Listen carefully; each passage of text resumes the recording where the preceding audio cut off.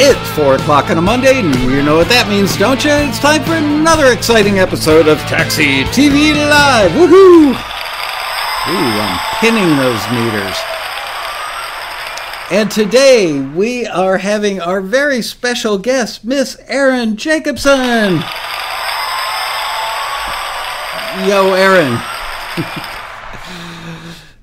She is one of two attorneys that don't make me want to throw up. I love her. There are only two that I've ever met that I actually like. Oh, you know what I forgot to do is open my chat room. Let's get that open. Okay, hang on, everybody. I am opening the chat room. YouTube Studio. Oh my goodness. I was busy solving a tech problem before and I actually forgot to open my own chat room. This is so embarrassing, fixing stuff on live TV. How will I ever deal with the embarrassment? Okay. It happens. It does. Happens. Don't worry. All the time to me. I need like a crew, but you're looking at the crew pretty much. Okay, the chat room is open and all is good. They can see us. Okay, hi, Erin. Hi, Michael. How are you? I'm good, thanks. Good to see your face. We haven't seen that much of each other. But I will see you at Road Rally 2022, the weekend of November 4th, 5th, and 6th, right here in Los Angeles. I haven't invited you to be on something yet, but I'm sure that I will. So mark it in your book. Hot Date with Lasco, first weekend in November. And I want to read to you guys who are watching today's extravaganza, Erin's bio, and then she's going to give you a little legal disclaimer that they teach you to do in law school so you don't get yourself in trouble. But Erin M. Jacobson, Esquire, is an internationally recognized attorney who protects independent, established, and legacy songwriters and artists, independent music publishers.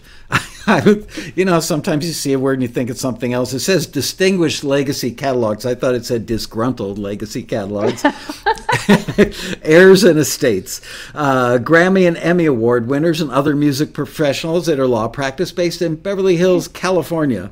Ms. Jacobson has been named as one of the top music lawyers by Billboard and has been featured in publications including Billboard and Forbes and on networks including ABC and the BBC. In addition, Erin is the author of my favorite title in the world, Don't Get Screwed, How to Protect Yourself as an Independent Musician, and the founder and owner of Indie Artist Resource, which you can go to get contracts. You guys are always calling us, where can I see a typical agreement for this or for that? You can get that and much more there. Indie Artist Resource, a company that empowers independent musicians to take charge of their careers with contract templates and educational materials. So welcome, Erin. They are applauding so loudly for you. They just love you. I know, I was waiting. I'm a little slow on the draw there. So I want, Liz just put your link in the chat room for everybody. And hello to all you guys in the chat room. Good to see you. Hi, everyone. I can't see the chat, but hi. Nah. We try to keep her in the dark as much as possible. Anyway, these questions are questions that Liz got, whatever the deadline was, Friday or something, and they are in the order that they came in. So nothing's getting skipped over. And then once we get through these, if we do, in fact, get through all of them, then we'll take some questions from the chat room as well. So let's jump right in with our first question. This is from Michael. Right. Go for it. I forgot. The disclaimer.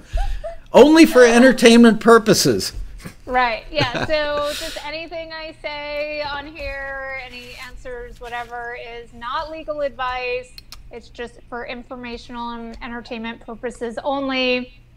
It doesn't create any attorney-client relationship between me and anyone on here unless that person actually is a client. So if you have a legal issue, seek an attorney experienced in your jurisdiction. And if anything I say is an advertisement, it's general in nature and not directed towards any specific person. Wow. There you go. You did it so much better than the last time I did it. Very impressive. I've had practice. I could tell. Good job. Well, you do speak Thank at a you. lot of conferences and a lot of online thingies.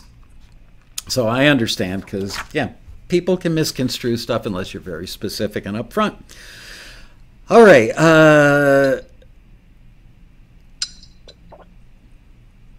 I don't really understand this one, but I'm going to go for it anyway. This is from Michael Bruce Miller, and Michael says, I know Taxi doesn't want members to charge people to submit their non-member works. In other words, yeah, I don't want members saying, hey, my neighbor John, who's got a studio and has music, I'm going to charge you and send in some music for you to Taxi. He says, if I have a signed agreement with the non-member that allows me to pitch a non-member work to a service like Taxi or other music library supervisors, etc., is that generally acceptable? That's one thing. I'm going to answer that because that's really a question for Taxi, and Aaron will back me up on this answer, and then I'll read the rest, which is probably a lawyer answer. The reason we don't allow that, Michael, there are several reasons, but even though you've got an agreement, we'd have to review your agreement to make sure that it would hold up in a court of law if, God forbid, it ever got that far. And we don't have the bandwidth, manpower, or resources to review, or the legal expertise. And I can't afford to pay Aaron every time I want one of these reviewed. So the answer is no. Unfortunately, your agreement to us means nothing. No offense to you, but no. And am I correct in saying it like that, Aaron, that, yeah, we'd have to review his agreement before?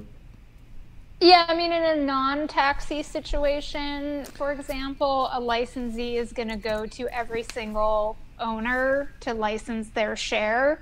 Right. And so the person that would have the ability, if there was an agreement between co-writers or collaborators, they would have to have a written agreement that they would have to show that, yes, I have this permission to license this work on behalf of my collaborators. But it's kind of different when submitting through an organization like Taxi, because as terms of membership and all that stuff, you guys are going to have your own rules and procedures as to how that's going to work. So there's other aspects that we could go into about copyright and joint works and stuff like that, but it doesn't apply as much to syncs because licensees, like I said, are always, regardless of the law, they're still always going to go to everybody because they don't want to get in trouble that they licensed on behalf, with one person on behalf of three writers and the other writers going, well, I never licensed this. So even though copyright owners can enter into non-exclusive licenses, licensees for sync are still going to go to all the co-owners to license each share separately. And the rest of his question circles around that general thing. So let me read the rest. How should I handle a collaboration, i.e., the member contributes to the work? Should I get signed clearances from all parties to the collaboration, or is my having a hand in the production of the work enough license to pitch it? How much of a role do I need to have in the creation of a work to be considered a collaborator? If I record, mix, and master the recording, is that enough? Okay, then he's got another question after that. So can you answer the second half of that? Mm-hmm. Yeah, so there's a difference between a collaborator and a co-owner or co-writer. Usually production or engineering or stuff like that is not enough to make you a co-owner. So, I mean, if it was maybe like co-writers or something like that, that would be different. Usually, like, the engineer in the studio is not going to have a right to pitch something, just because that person engineered the recording. I mean, producers, usually not, but, via agreement, they might be a master owner. So it kind of depends on the situation, but it's not an automatic thing. So it really kind of depends on what the circumstances are. Yeah, imagine that you go to John's recording studio on the other side of town and you pay John a few $100s to record a session. That doesn't give John the right to shop your stuff around. And to translate what Aaron just said, not translate, but to further the thought, yeah, if you go to John's studio and say, I don't have any money, and John says, well, I really like what you're working on, I will front you the studio time. I'll give you the studio time, but I want to own or co-own the masters. That's a different legal arrangement in which he might have the right to shop the masters, but then again, he doesn't own the composition. In which you need an agreement. So yes, you gotta like work around all these things, and yeah, you wouldn't own the composition unless maybe that was also part of the deal if the artist and the writer were the same person or something like that. But yeah, I mean, these would all be things via agreement that would be agreed upon between the parties. So like I said, it just depends. And if you are going to do some sort of scenario, it really needs to be in writing, one, for everybody's protection and to be clear about what's happening, and two, because, like I said, any licensee, sorry, there's a little fly. Sure. Little fly.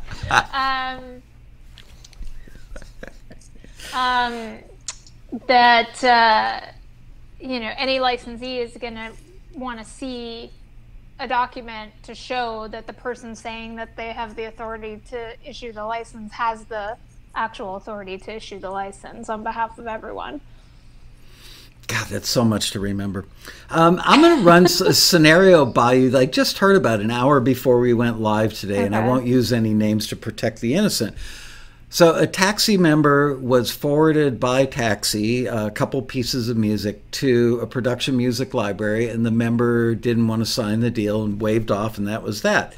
At some point in the future, I don't know if it was 6 months later, a year later, 2 years later, who knows, that same Taxi member decided to hire a quote-unquote song plugger for a 25% commission. Excuse me. And at some point, the song plugger, and apparently I haven't looked at the agreement. A couple people on my staff looked at the agreement and went, whoa, pretty cheesy looking agreement, but we're not lawyers, so we won't comment in detail on that. But the member signed this cheesy agreement with the song plugger, and at some point the song plugger sold his catalog with the retitled versions of those two songs that she decided not to sign through the Taxi introduction, plus 5 more. By sheer coincidence, the song plugger sold his catalog, or the rights to his non-exclusive catalog, to the very library just by coincidence that she didn't want to do a deal with. I mean, what are the odds? But stuff happens. And now she's blaming... Yeah, she's blaming Taxi, holding Taxi responsible for this somehow. Is there any, does she have a leg to stand on? This sounds like we should be talking a consultation. No, I mean, even I know there's nothing. Yeah. I mean, she was presented to a person to do, a deal with, didn't do it, walked away from it. Right, and then this person happened to sell to this library. I mean, that had nothing to do with Taxi or even this Taxi member. Right. Really. Right. So we're innocent, is what you're saying. Anyway. I do not render a legal opinion. Right. That's right. That was very entertaining, though. Yeah.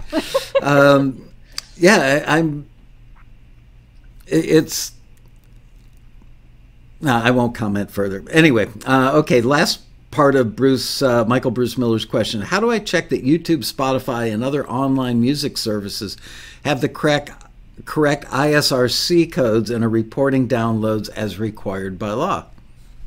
I don't really get into that part of it too much. I would say check with the distributor because they're the ones that are interfacing with the DSPs. So I would say start there. I agree. Yeah, it's not a legal question. That's more of a mechanical. Well, not mechanicals in the music business sense, but yeah. Okay, this one is from Robert Romero, and he says, about 20 years ago, I signed a song with a publisher in Tennessee, whom I found out later had changed a couple lines and made himself a co-writer. The song was recorded by a Christian/gospel artist. However, I still like my original version and demo. Question is, am I still free to pitch the original to artists, or is he forever a co-writer? That's a good question. Yeah, it kind of depends. So sometimes when a songwriter signs with a publisher and they assign the copyright to the publisher, that also allows the publisher to make changes or create derivative works. So it could depend how the copyright was originally registered. Is the only registration this version with the material that the publisher added? Was there a separate registration prior? How much of it was actually changed? Did the publisher have the right to make the changes? So there's a lot of kind of factors that go into it, but if like that's the only copyright, the publisher did have the right to make the changes, and so the original writer may have a problem using the original version. So, I mean, again, it would have to be looked into with more details, but it's possible that there could be a problem using that original version. I know an artist that's had like 25 number one songs in his very lengthy career dating back to the late 60s. And at some point he did, I believe, get back he lost a bunch of, he was touring the globe, and when his stuff became available for him to buy his catalog back, he was out of the country, didn't know about it because of mail not getting to him or whatever. Missed the boat on that. Somebody else got it. He eventually, I believe, was able to buy his copyrights from the other person that had purchased them. But he released an album of exact sound-alikes of his original material because the labels still own the masters.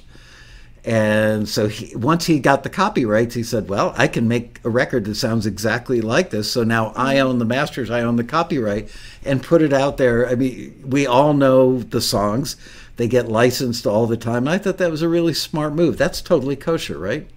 Yeah, that's a different situation than this question that we were just answering. So, so recording agreements usually have re-recording restrictions in them, and then after that restriction period is over, the artist can re-record new masters, and this has actually become a common practice, especially with legacy artists, that they've like this they'll say like, this label's had these masters for the last 30 years, and we're still making that same piddly little royalty for when we signed with them. And so so for licensing and for other reasons, they'll go into the studio and they'll re-record.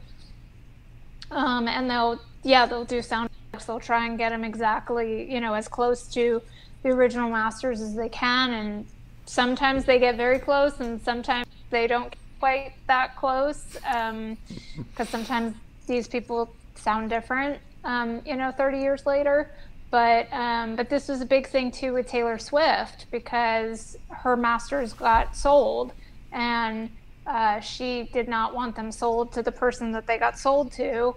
And her re-recording restriction it was at the time of the dispute, it was almost ending. And then and since then, for some of the albums, it has just ended within the last year or so. And so, she's been in the process of re-recording all her early albums. Wow, what a pain in the tuchus.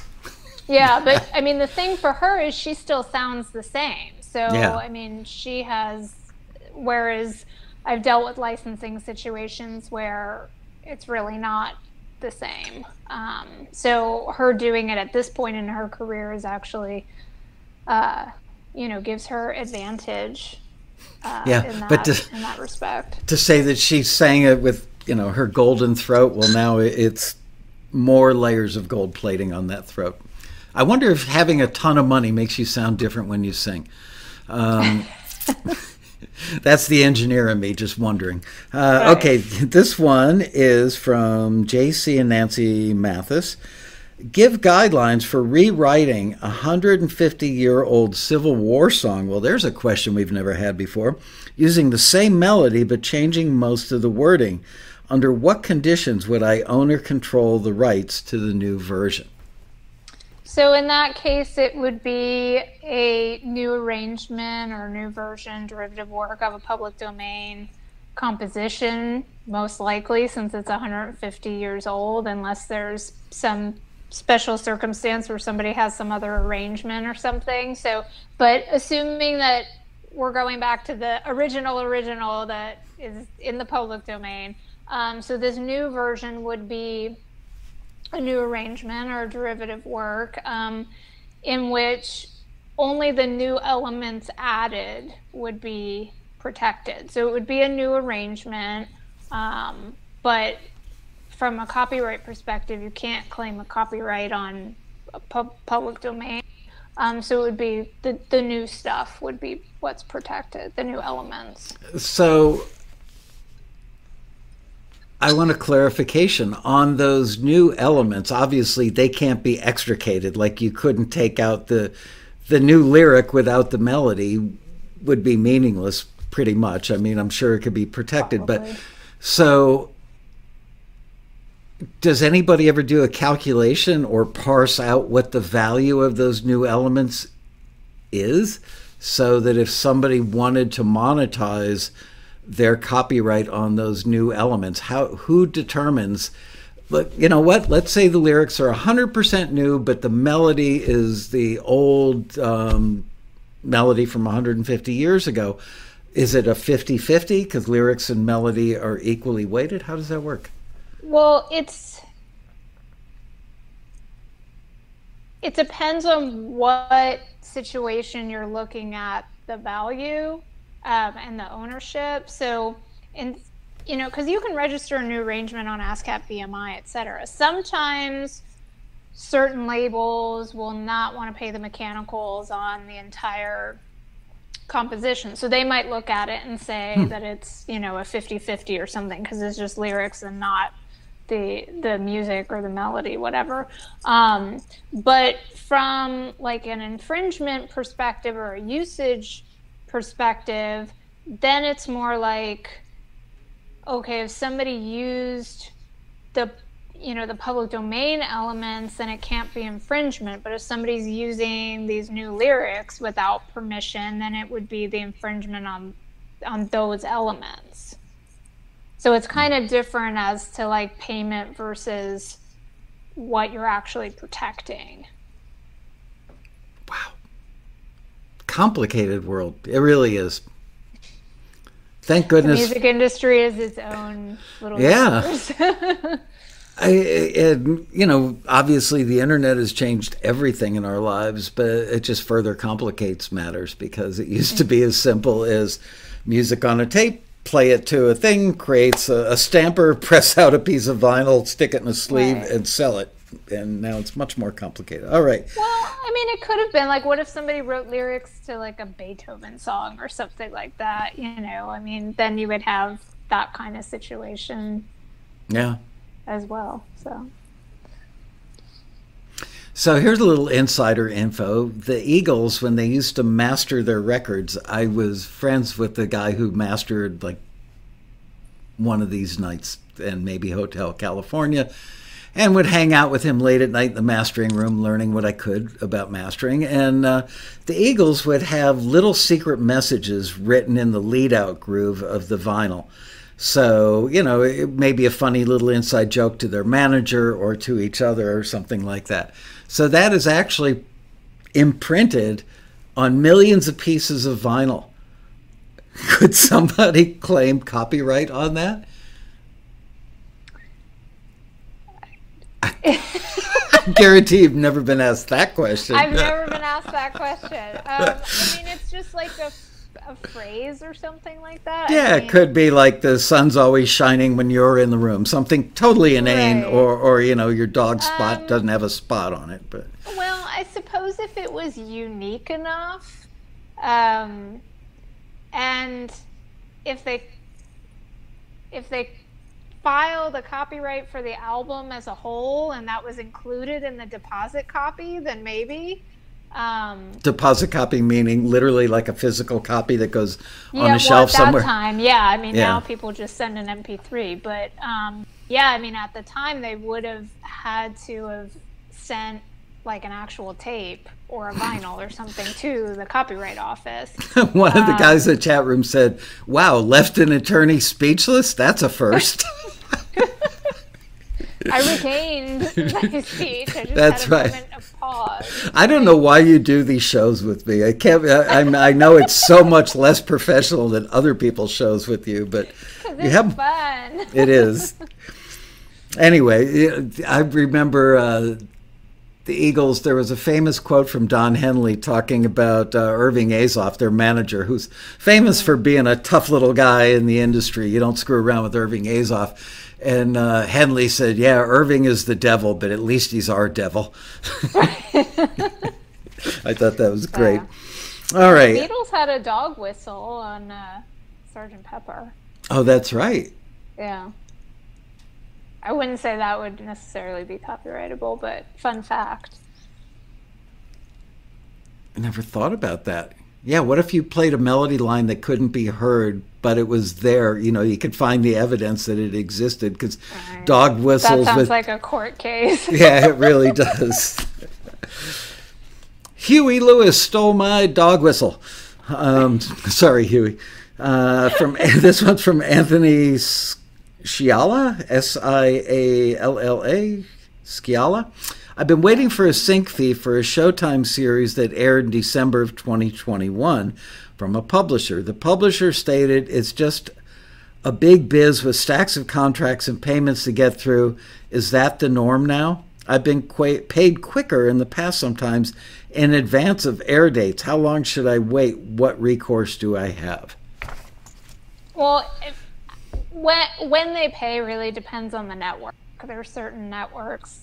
No, Michael, I'm not going to say which ones, but there's certain networks that are kind of notorious for taking a while to pay, and others pay much faster. But I mean, really, it's the publisher's responsibility. They should be staying on it because, you know, it's them getting paid too, as well as the writer. So, Yeah.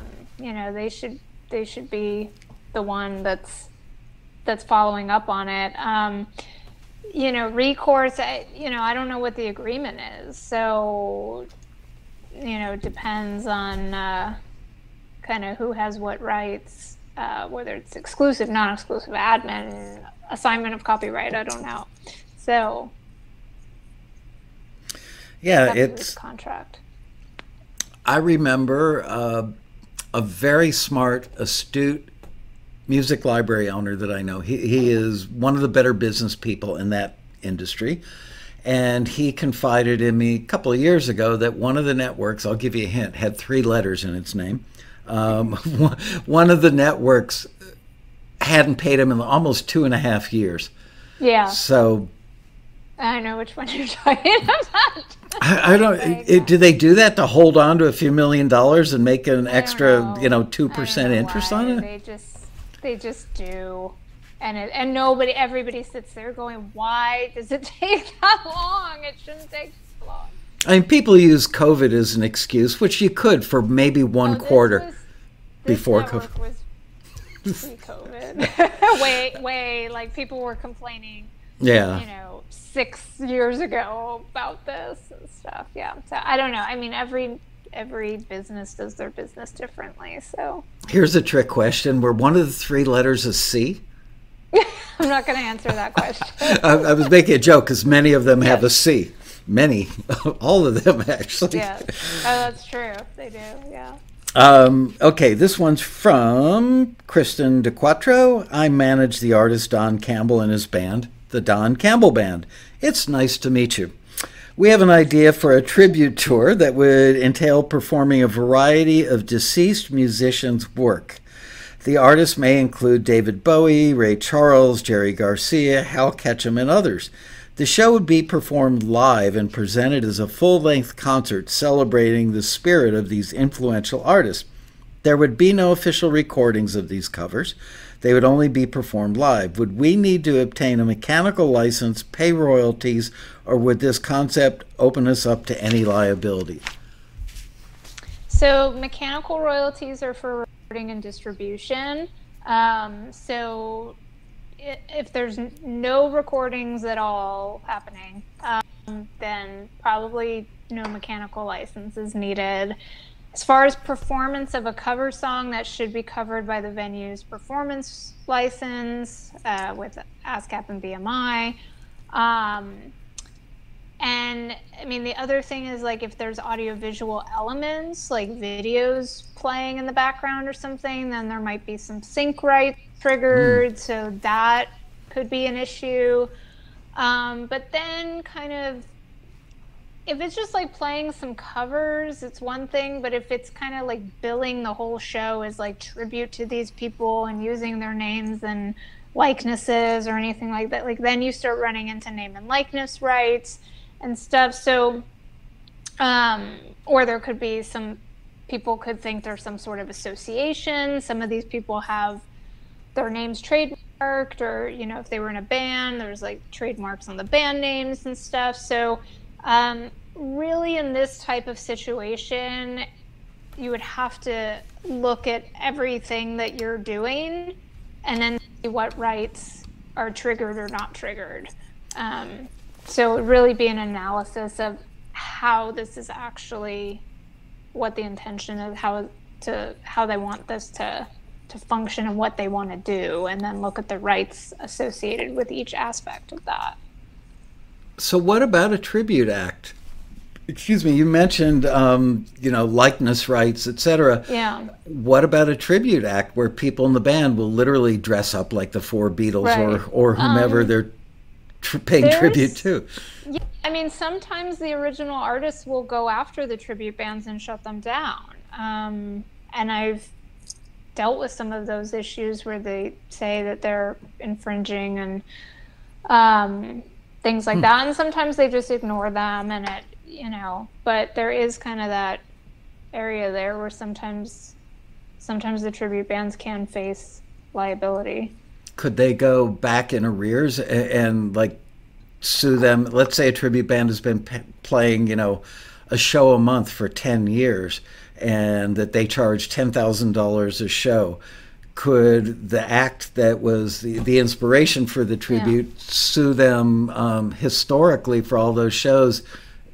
I mean, it depends on what the suit is based on. I mean, because there's statute of limitations depending on what causes of action you're suing under, and there's trademark issues and stuff. So I mean, this is, because I don't do litigation, it's really not my area.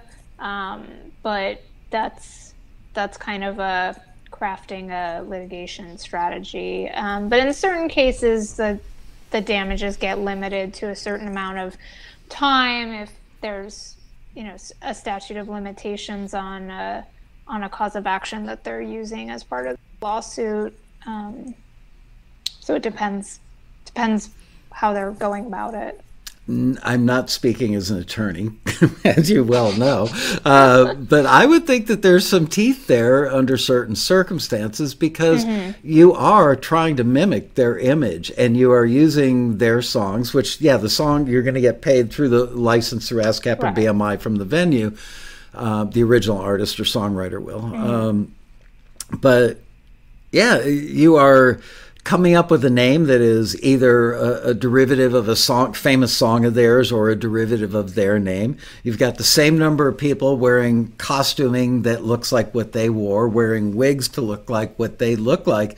You are trading off of their image and earning money from it. I would think that somebody should, some lawyer should specialize it, because I think it's cool that bands do it, actually, and they should have a thing where, okay, the band that was the inspiration band gets $500 a performance or something, because you're copying their stuff. But who am I? Just a layperson. All right, next one is from Ulrich Florian. And Ulrich asks, in order not to mess up my remote chances to land a submission on Taxi. Oh, come on. Let's think positive. Yeah, gee, what a downer. Ulrich, come on, dude, lift it up. You can do it. I only want to sign one PRO publishing.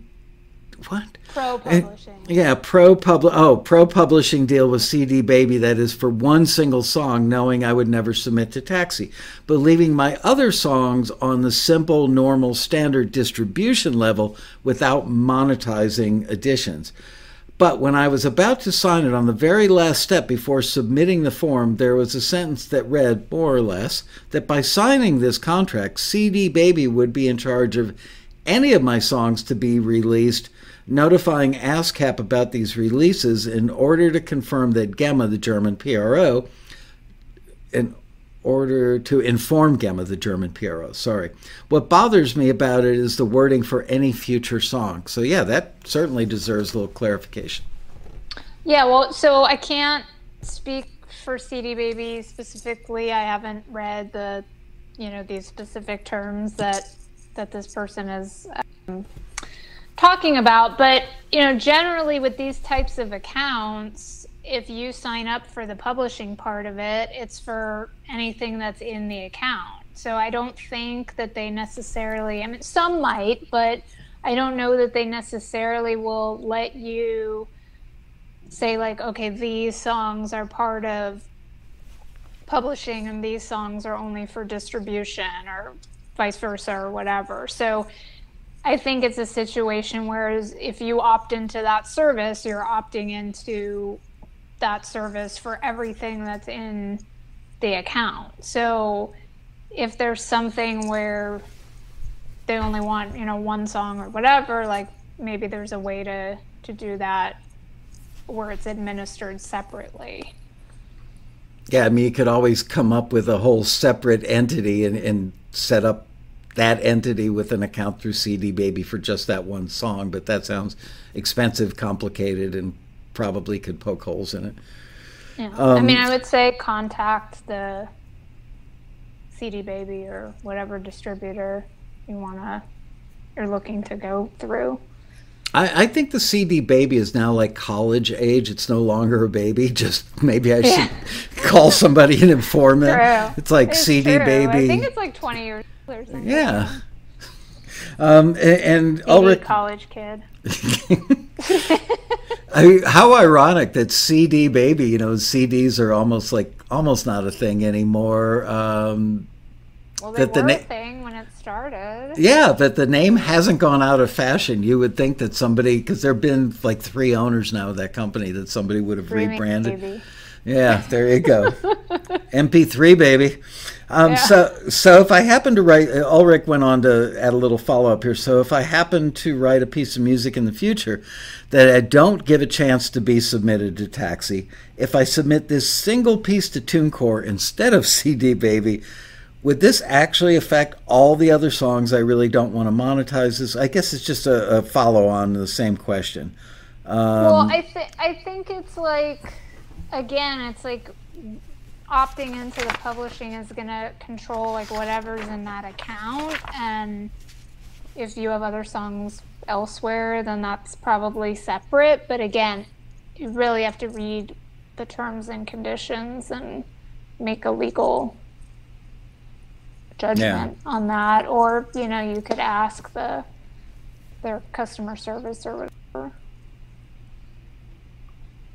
Ask that robot that answers the phone. Okay, next one is from John Weber, and John asks, what are the average rates, upfront fee, and royalty percentage if somebody wants to license one of your songs?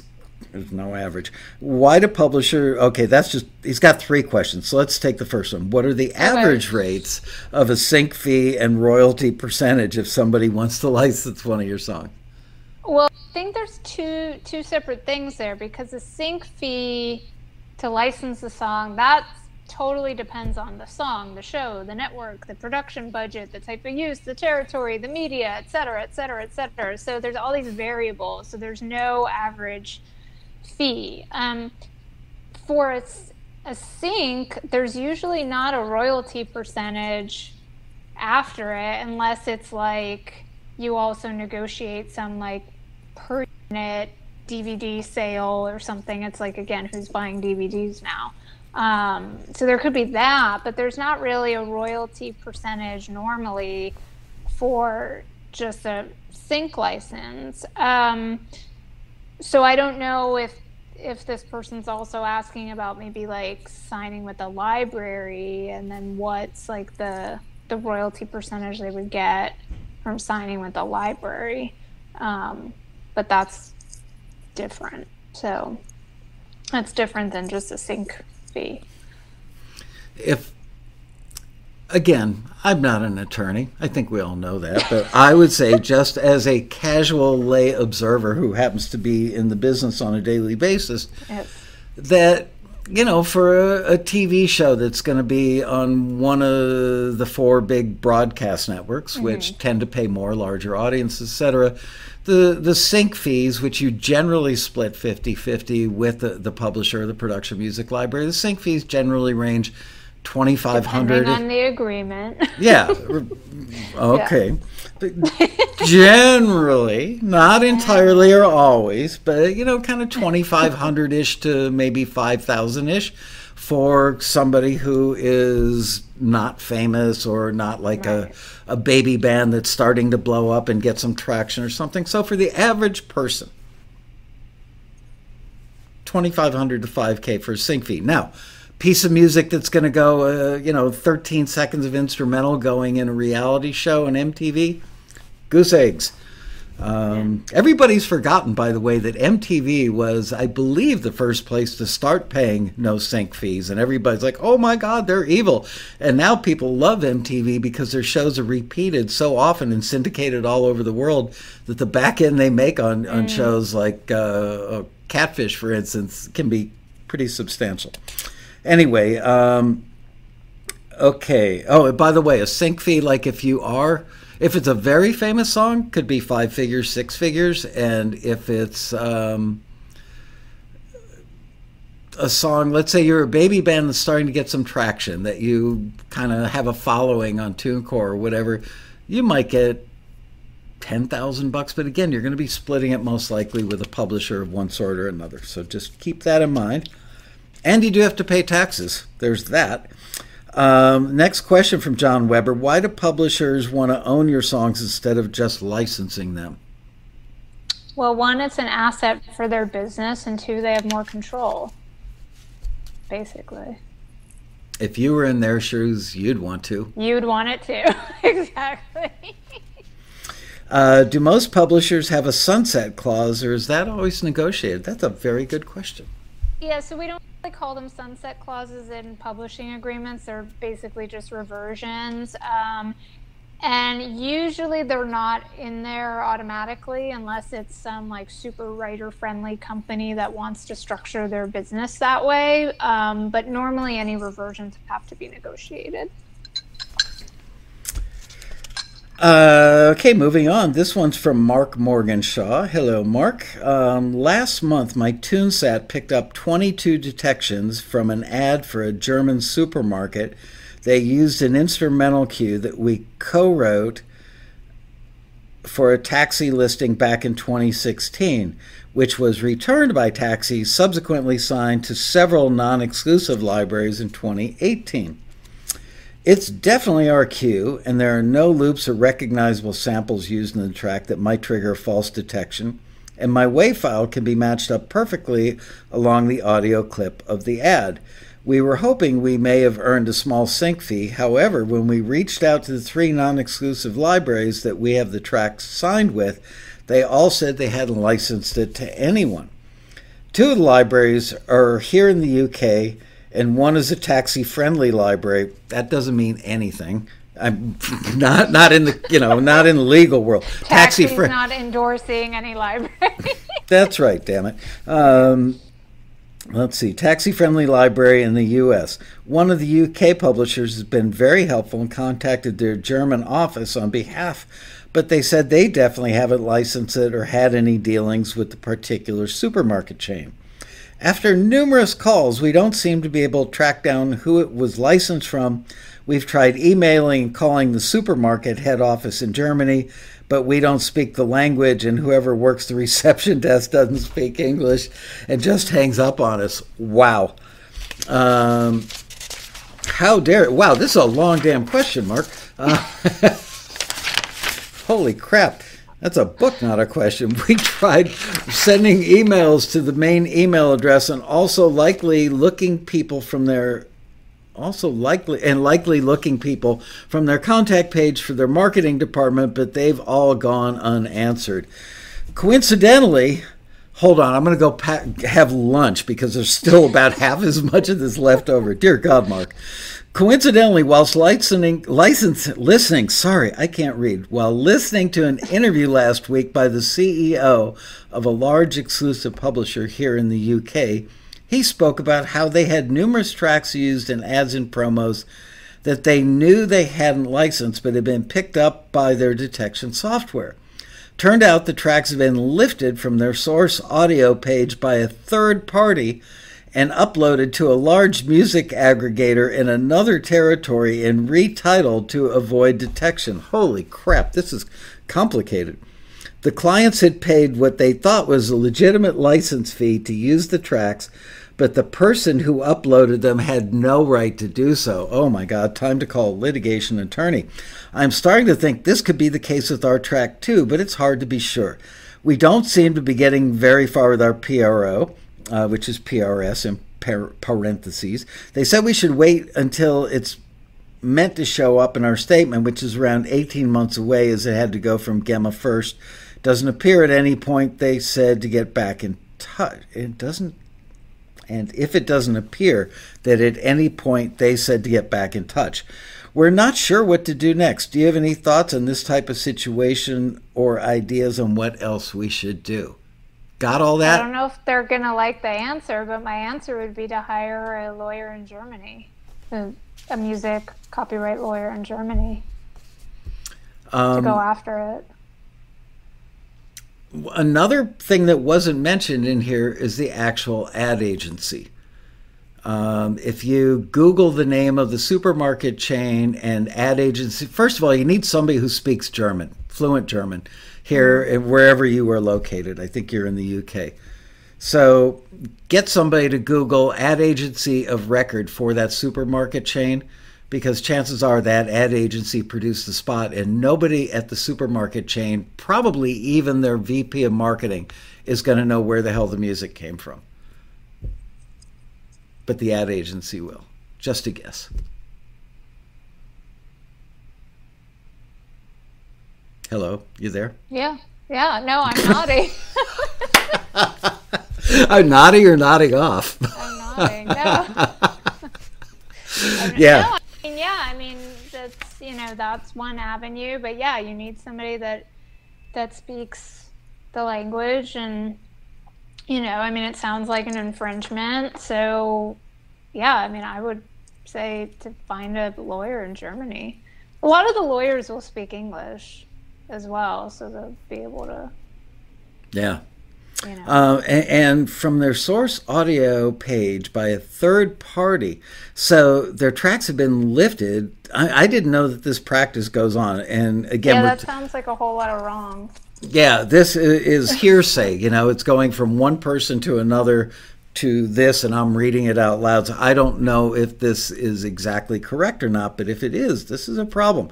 Large music aggregator in another territory and retitled to avoid detection. Wow. That's skeezy. All right, next question from Philip Lopez. I have a copyrighted original song and copyrighted original story published by me that I want to pay to have put into an animated cartoon. The question is, what do I have to do to secure copyright, publishing, and animation rights in the finished product? All three phases. Do you understand that? I'm a little I not. don't really understand the question because he's saying that he already has copyrighted song and story, so I don't understand what he has to secure.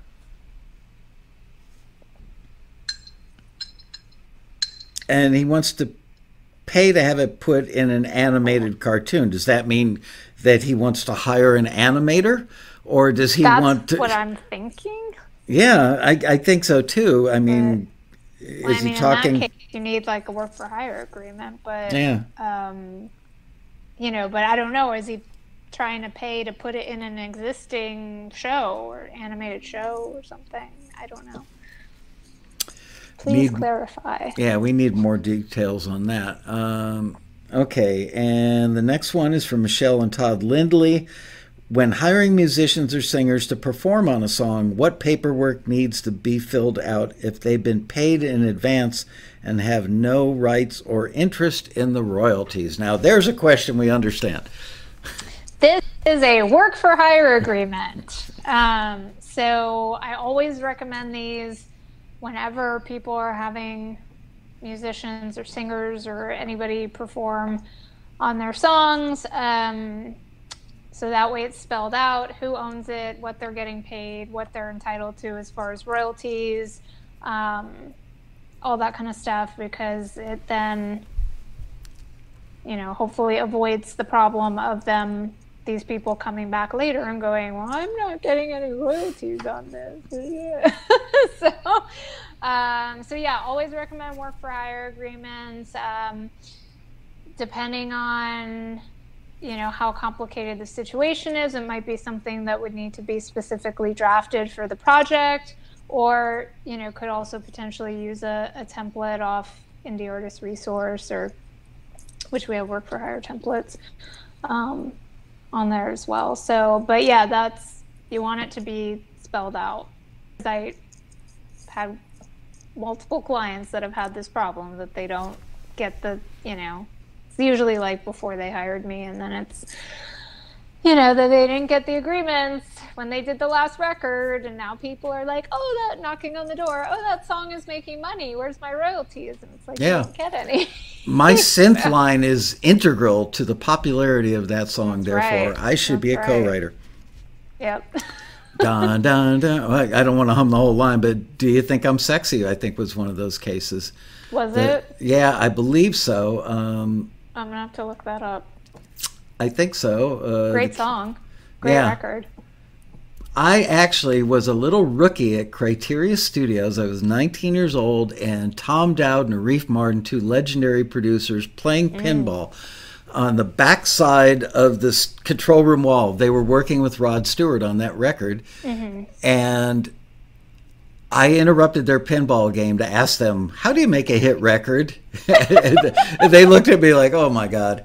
Anyway, through the wall I could hear, dun, dun, dun, dun. I won't sing the rest of the line. And I believe that ended up in a lawsuit, because it was just a line. The keyboard player name was Dwayne Hitchings, I believe. I can't believe I remember that for 50 years almost.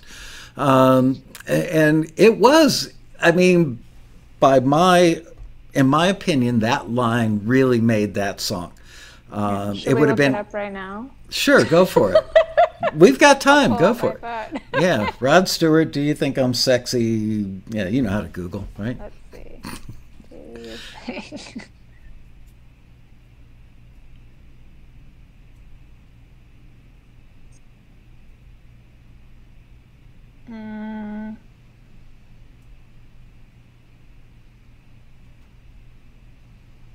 All right, we'll go to Wikipedia. Yeah, because that's... Well, Dwayne was one of the co-writers, it says. Oh, wow. I can't believe... Carmen, Apis, and Dwayne. Produced by Tom. Not bad for an old dude's memory. Yeah, good job. Oh, no, it was... Well, according to Wikipedia, so, I'm not claiming whether this is correct or not. There was a lawsuit by a Brazilian musician claiming the chorus had been derived from his song Taj Mahal, which was settled amicably. And then in Stewart's 2012 autobiography, to unconscious plagiarism of that same song. Oh, here's your part that you're talking about. He admitted he had consciously lifted the song's signature synthesizer riff from the string arrangement on Bobby Womack's If You Want My Love, Put Something Down on It. Wow. So, and then there's, on the Wikipedia page, there's Stewart's opinion on whether that's okay or not. Interesting. All right. Well, I was almost correct. Okay.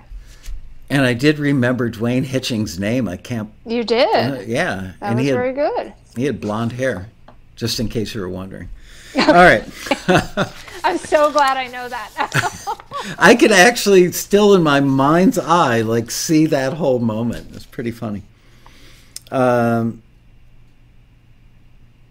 by the way, I just saw Philip Lopez chimed in with a little more clarification on that previous question. I'm going to go see if I can find that.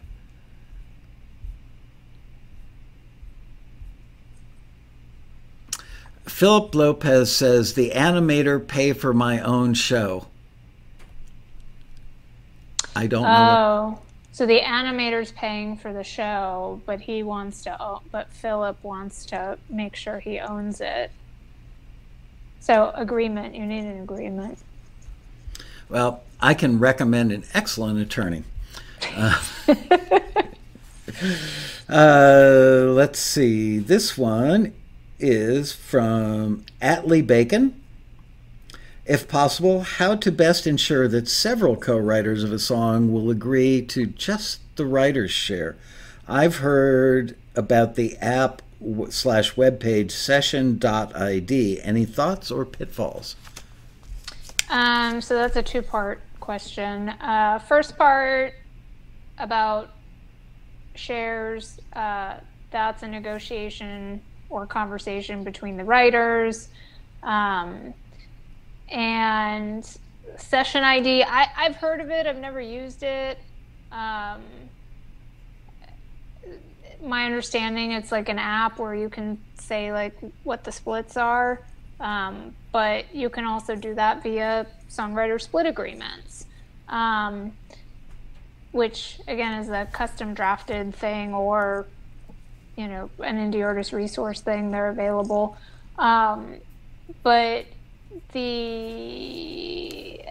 I feel like there's this. I had this on another speaking event I did recently, where people were thinking like the writer share and the publisher share are like these two different splits that you have to negotiate and stuff, and that's not how it works. I mean, it's that part of it is, unless you're assigning a partial ownership to a publisher, when you're talking about writer share and publisher share, you're usually talking about income. So unless who's this Atlee is saying, maybe they're keeping half of it as the so-called publisher share, and then the writers are just splitting the other half, and then that way, in a performance situation, they're getting paid directly from the PRO. But that's that's going to end up being done by agreement. So, and usually whereby the person keeping the publisher share is then the publisher. So that would be a separate type of agreement than just a songwriter split agreement. But just to go for splits, like Michael and I are writing a song together and we want to dole out the percentages, like we can just use a songwriter split agreement for that if we're both owning and administering our own shares. Which we wouldn't have to worry about any of that, because if you and I wrote a song together, nobody would listen to it. It just wouldn't matter. It's like it didn't exist. Are you kidding? We're going to write the next big hit. We can only fantasize. What about using an app like Session ID or anything like it? I'm not just going to pin it solely on them. Right. What are the legal ramifications of how that would hold up in court if you did have good digital documentation of the writer splits at the moment, or writer splits. I think that it's supposed to like be in lieu of a paper split sheet kind of thing, but I'm not aware of any court situations, cases that people have presented something like that as evidence. So I don't know how it would hold up. I mean, it is a physical memorialization, where it's written down, and so I would imagine that that would at least be able to be submitted, as part of evidence and stuff, because it's kind of more in a digital form than in a paper form. But again, I don't know that there's any precedent for that. And just so you know, if you've never been through a lawsuit, by the time you get to the point where you'd be able to present that evidence, you will have lost your house because you'll have to cash it in to pay the legal fees. Yeah, I mean, it's not like television where you get to walk in and go, "Look, Your Honor, I've got it on an app," and the judge goes, "Oh, case over, dude. Bye. Right. See ya." You're talking, you're talking a year and a half before the judge would even see it, and you would have spent $500 an hour on a litigator to get to that point. So be really careful out there. All right, well, that is everything on the stuff that was sent in beforehand. I've seen a couple people post questions in the chat, but if they would be so kind as to repost them so I don't have to scroll back through and find them. And if you would be so kind as to type the word question in all caps before it so it just jumps right out at me, that would be much appreciated. Here's one from Hey. I collaborated with a new lyricist, but it didn't work out. Wah, wah, wah. Hold on. I've been waiting to use that. Oh, Liz has more questions. Come on in, Liz. I may or may not get to those, but thank you. Okay, question again from Hey. I collaborated with a new lyricist, but it didn't work out. My music was fully written beforehand. Can I send an agreement to dissolve the collaboration so my music reverts to me? Thank you. You can, but why doesn't he own it? If it was all fully written, then the question is, was it a joint work with the lyricist, or was it a derivative work? Because the joint work has to be intended to be a joint work at the time. So explain the difference between, I've heard this come up before where somebody said, hey, I wrote this thing, and then somebody along with me did a new version of it, which I would think is a derivative, correct? So the derivative stands as its own entity? Yeah, so derivative work is its own entity and its own copyright, but only the new elements are what's protected under that copyright. Like the thing we talked about earlier, right? Exactly, with the Civil War song. So but in this case, the original version is not in the public domain. So the original version would be protected under its copyright, and then the derivative works, new elements, would be protected under the derivative works copyright. You're going to love me for this. This is why you need to register your copyrights with the Copyright Office, because you need proof of creation, date of creation.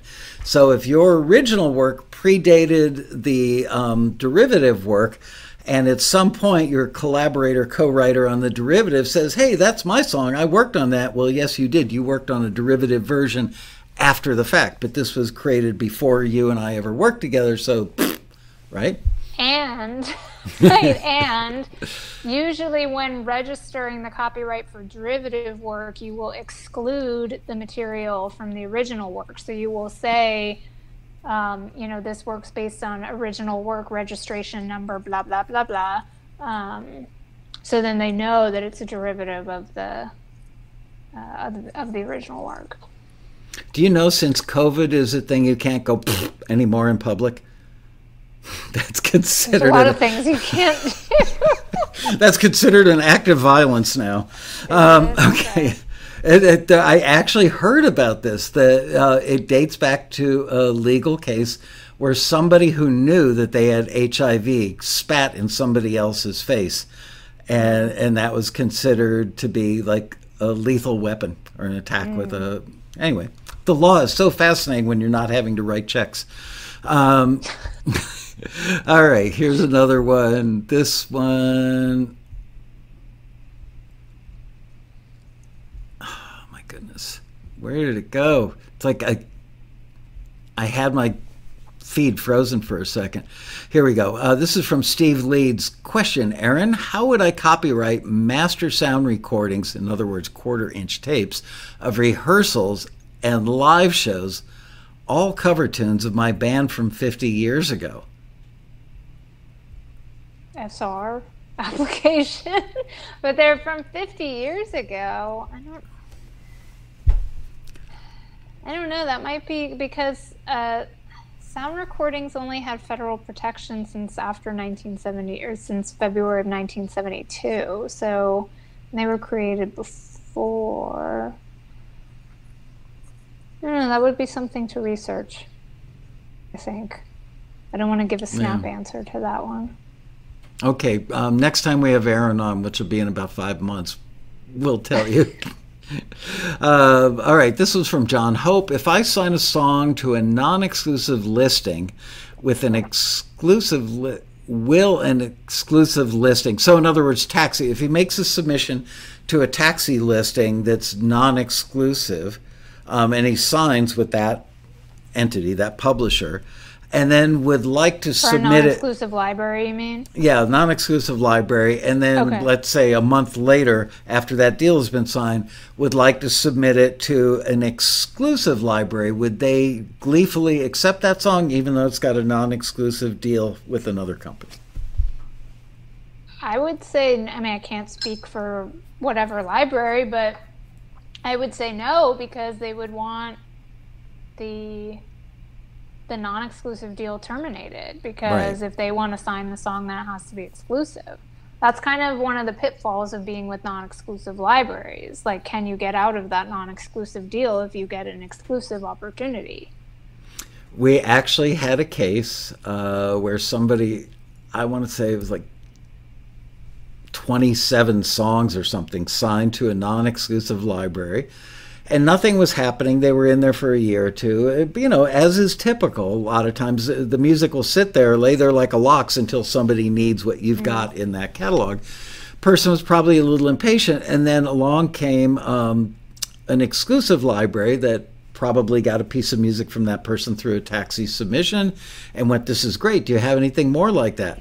Why, yes, I do, but it's with this non-exclusive library. So they reached out to a non-exclusive library, exercised their right to withdraw from that relationship, to put the stuff in the exclusive catalog. But really, even though it was technically and legally correct to do so on a business level, and as one of my attorneys, who I've since fired many years ago, always said to me, there are legal aspects and business aspects of any deal, and you have to consider both.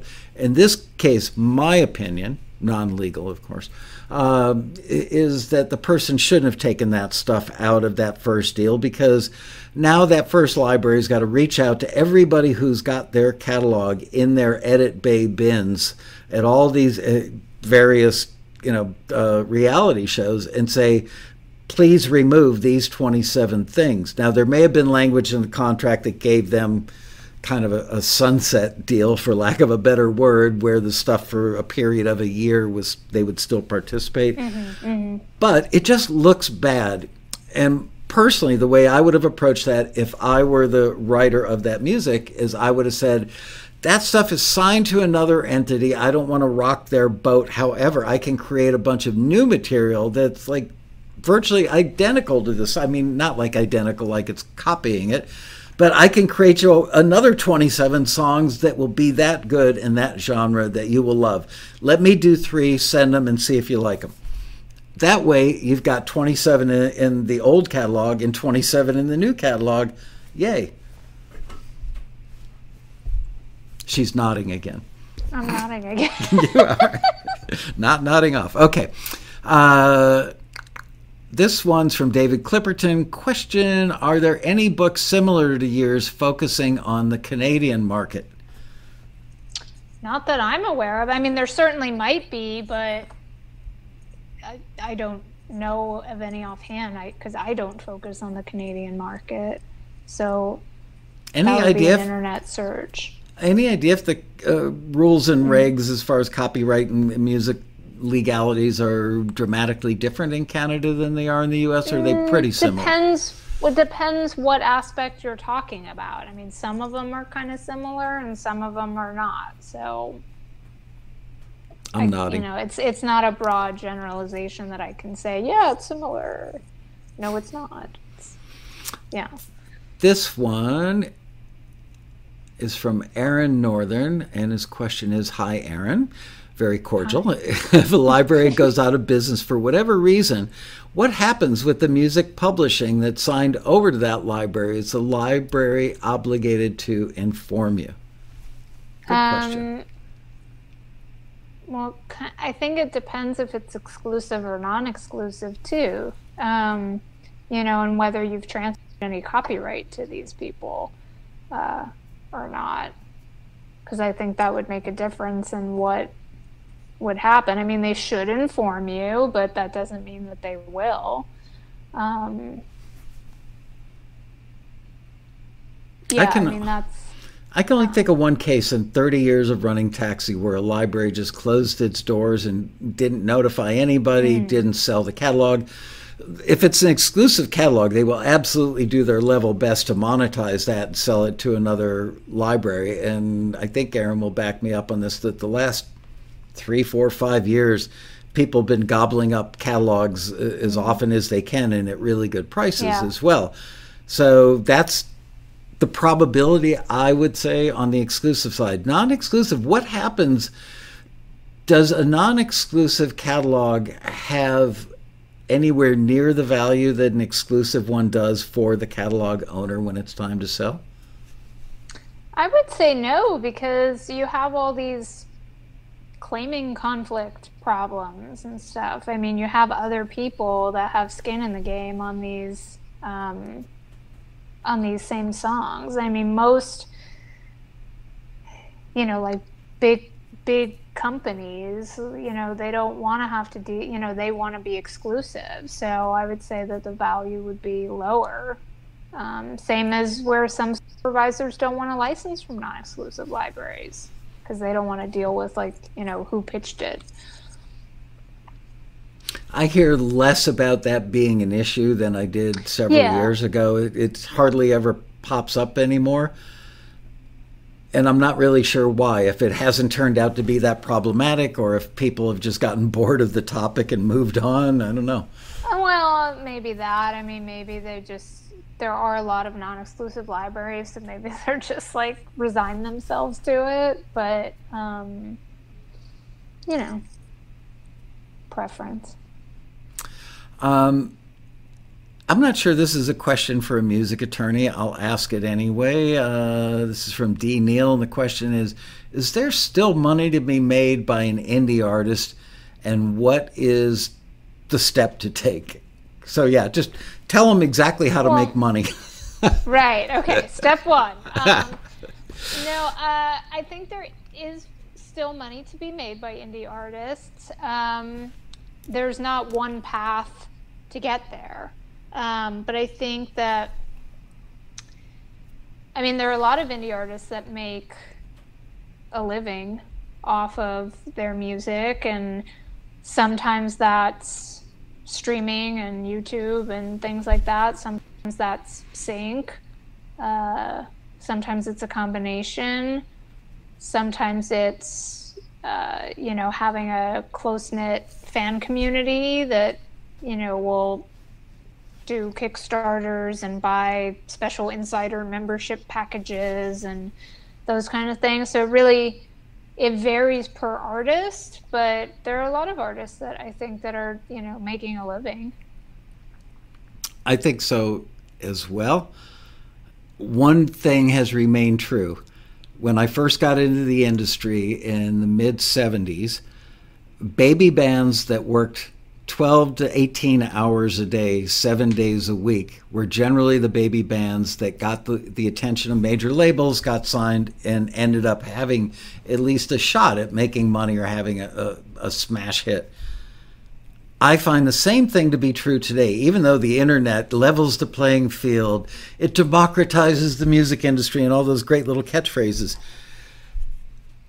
It does, but it doesn't make it like, oh, well, now it's really easy to make money as an indie artist. No. The opportunities are there. The tools are there. The vehicles to get out there are there, but you still have to work your butt off to do it.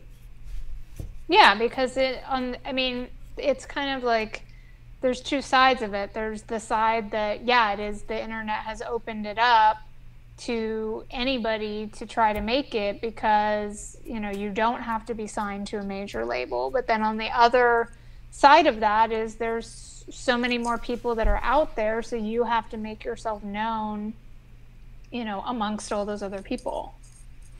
I'm going back to the pinball machine at Criteria Studios, 1975. How do you make a hit record? I told you, you've heard this story like how many times now? 10? So for those of you who haven't heard it 10 times, I asked these two legendary producers who I knew they were important, but I didn't know how important they were. And I naively said to them, how do you make a hit record?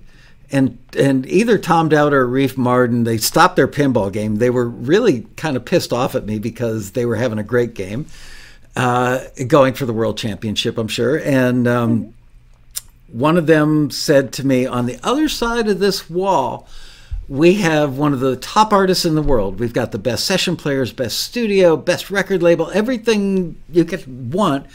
And we don't know if we're making a hit record or not. And then he pointed at a big plate glass window, and there was a row of warehouses like a quarter of a mile away down the street. And he said, somewhere in that warehouse down there is a kid with a 4-track, and he's making a hit record. You know why? And I went, And he said, because he wrote a hit song. That's how you make a hit record. So if it starts with the song. It does. So if you're an indie artist and you're looking for the easy way to riches, write a song that everybody thinks is a hit, not just your mom. Okay. Moving on. This is a good question from Justin Bird. For theme songs on TV/film, how is ownership decided? Between the show and the writer, or presumably, I would think. Usually the show's going to own it. And tell them why that is, because there is a good reason for that, other than they're greedy. Sometimes, you mean from like a contractual perspective? I.e., it's usually a work for hire, or they do an agreement where they get the copyright assigned to them if it was a previously written song?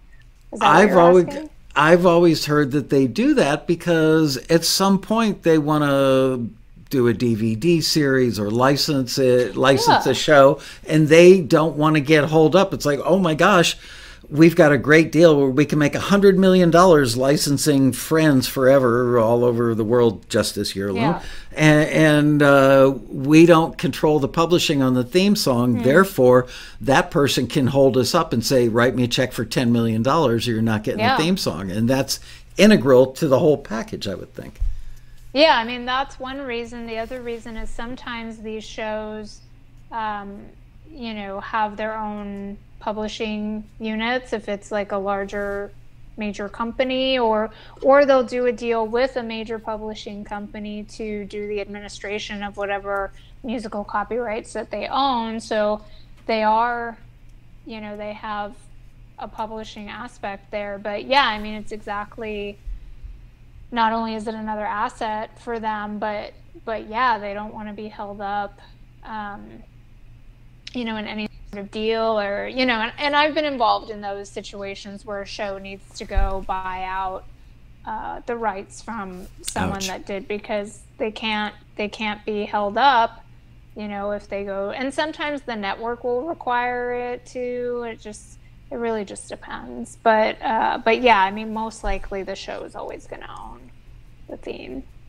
There are even some TV shows that are so music-centric, and music is so integral to the success in the tone of the show and the whole fabric of the show, that they will ask for publishing on stuff that they license to put in scenes, not because they're necessarily greedy, although I'm sure making extra money doesn't hurt, but for that same reason, that if that show ever goes to DVD, streaming, whatever, they need absolute control of that music, because it can't be replaced, because the song may get played 10 times as, let's say, people are writing the song as part of the script.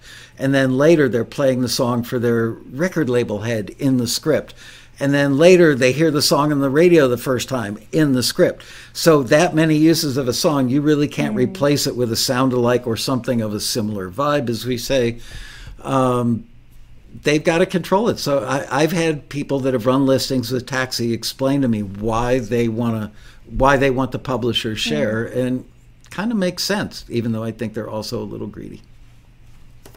Anyway, this one is from Glory Ray Media. Question is, this is currently my label name, meaning Glory Ray's Media, but I want to register with my PRO as a publisher. Do I have to set up a publishing company as an LLC, or will my current sole proprietorship suffice? Thank you. You're welcome.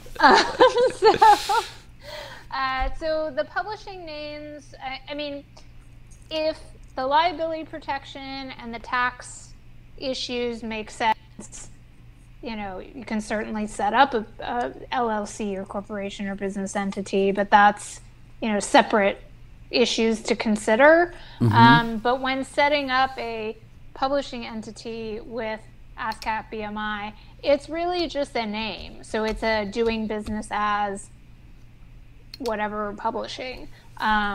So it's what we call fictitious business name. And, you know, there are plenty of sole proprietorships that use them. So it's, you know, whatever sole proprietor doing business as whatever publishing, parentheses, PRO, is how we would put it into a contract. This is a question that I bet you are supremely suited to answer. It's one of my own. If you've done a will and a trust, let's say you're 45 years old, you've got a couple of kids, and you're being financially and legally proactive, and you're setting up a trust. You put your house in the trust, any other assets you might have in the trust. Yet people often forget to put their music in the trust. Am I crazy to think that just on the off chance that their music becomes very valuable someday, the people who are going to inherit the ownership of those copyrights would be much better off in a tax position by having the stuff in the trust? Am I correct in that? Well, I can't give comment tax on the tax part of it, right? But from a music copyright perspective, yes, we like the titles to be in the trust, because then they are, you know what's there, that can pass through whoever it's supposed to pass through to, and you're correct, most people forget to put the music in. It ends up in what's called the residue, and then it's like, okay, what are we going to do with this? Who is it going to go to?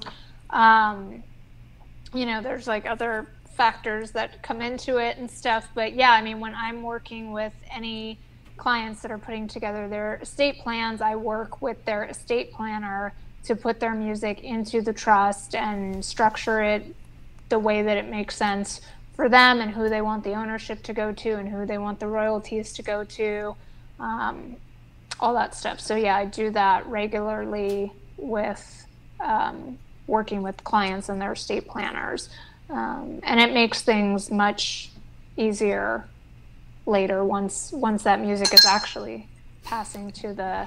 I have a glass tell with a glass straw. I could tell. So, that I hit when I moved my hand. Why is that so funny, Michael? Just that you had to explain it. We could tell just by the sound. Oh, okay. Well, I didn't know that you knew. So. Hey, once an audio engineer, always an audio engineer. Always an audio engineer. That's right. Go. So, but it makes things much easier. So we like to to do that, and I advocate for that, because otherwise, it's the person has passed away, and then it's, you have to kind of unravel the mess sometimes. So, yeah. So anybody that's thinking of an estate plan, it's a good idea. Yeah, not enough people do good comprehensive estate planning. It's not cheap and it's not easy. And you have to update, especially if you have children, especially if you have kids. They grow up, circumstances change. Maybe the first draft of the documents are talking about where the money goes because the kids are going to a relative and you want the money to go with the kids. So the relative's like, okay, we can afford to send these kids to college. Then the kids are like grown and married and circumstances change. So take that money and blow it. Don't give it to the kids. Here's a question. Michael's advice. Yeah, there's Michael's advice. Here's a question from Lamar Franklin. I think this might be our last one of the day. Can a separate copyright be enforced for an instrumental and a separate for the same instrumental with lyrics and a singer recording it? Potentially, yeah. So it depends how they're registered. I mean, if the instrumental is registered and then the lyric version is registered, those would be two separate registrations. I've got a follow-on question because I've been asked this a couple times and I'm not sure I gave the right answer then. People say to me, so if I've signed an instrumental to an exclusive production music library, and then one day a lyric pops into my head and I sing the lyric and now I've got a lyric version of it, can I sign that with another library even though the instrumental version is signed to an exclusive? Or vice versa. It could be that the lyric version was signed first and then they decide to do an instrumental only mix. Well, I'd say they're kind of two separate things. So the lyric first with just the instrumental, I would say that's less likely. For an instrumental composition that later has lyrics added, I would say it depends who still owns the copyright. But also I would say that there's, even if the library doesn't own the copyright, I would say they would still not be happy about it. So not happy in being sued.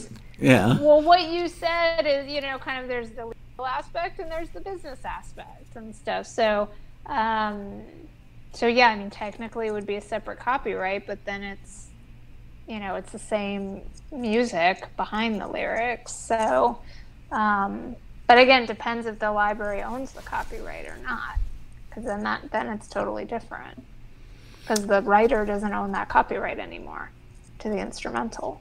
We've got enough time for one more quickie, and this one's from John Grenet, I believe, or Granite. Let's go with Grenet. Sounds French. Question is, if my spouse is the executor of my will, can she still get royalties to my work after I die? It depends what the document says. Yeah, I mean, So, being an but executive. it's also a spouse, so I mean that's like the kind of next person in the intestate succession. So it really, but I would say that the executor doesn't necessarily mean beneficiary. So it depends what the document says. And I'm not an estate planner, by the way. I'm just saying. Out there, but I could not be in a room full of lawyers and have somebody say intestate succession without busting out in laughter. Only because I can find perverted humor in almost anything, and that sounds like something you need to get removed when it gets inflamed. I don't know. Anyway. Always a delight having you on the show. Thank you. I've said many times, there are only two lawyers in the world that I actually really genuinely like, and Erin is one of them. And just so you know, I can give her, an endorsement. I recently needed a music attorney for something. Who did I hire? You're looking at her, baby. So, and I know many music attorneys, having been in the industry for many, many years. So, and the project I was working on was unusual. Not exactly like any, it wasn't like any other contract. She had to do deviate from normal stuff, and she actually conceptually got it and was able to help us move through how to handle it, which is, a lot of lawyers are copy and paste. They really are. And they only know what they know and really don't have to think a lot about other stuff. So it was refreshing that my partner on that project and I were able to talk it through and say, well, this is how we envision it. And she got it and we figured it out. So yay, you. Thank you.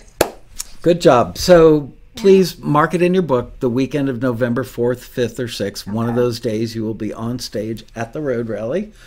By the way, can you present a good argument against NFTs? I've got somebody that's going to host a panel debating music NFTs. And he said, do you know anybody that would be good at presenting the opposing point of view? Are you asking me to just say yes or no, or are you asking me to present the point of view right now? No, just a yes or no. Oh, I can point out some aspects that may be problematic, but I don't know that they would be a full argument against them.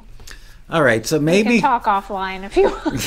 Yeah, but I can envision this panel in my head. I actually have an old friend from 45 years ago that's one of the top 5 experts in the world on NFTs, and he happens to come from a music industry background before he became a strong one before he became a financial advisor. So I'm thinking we could put together a pretty heavy-duty panel that would be worthy of transcribing and getting it published somewhere, because we'd have a lawyer, we can put a publisher on there, NFT guy, and then me asking the funny questions. All right, ladies and gentlemen, Aaron Jacobson, the one, the only, the amazing Aaron Jacobson. Yeah.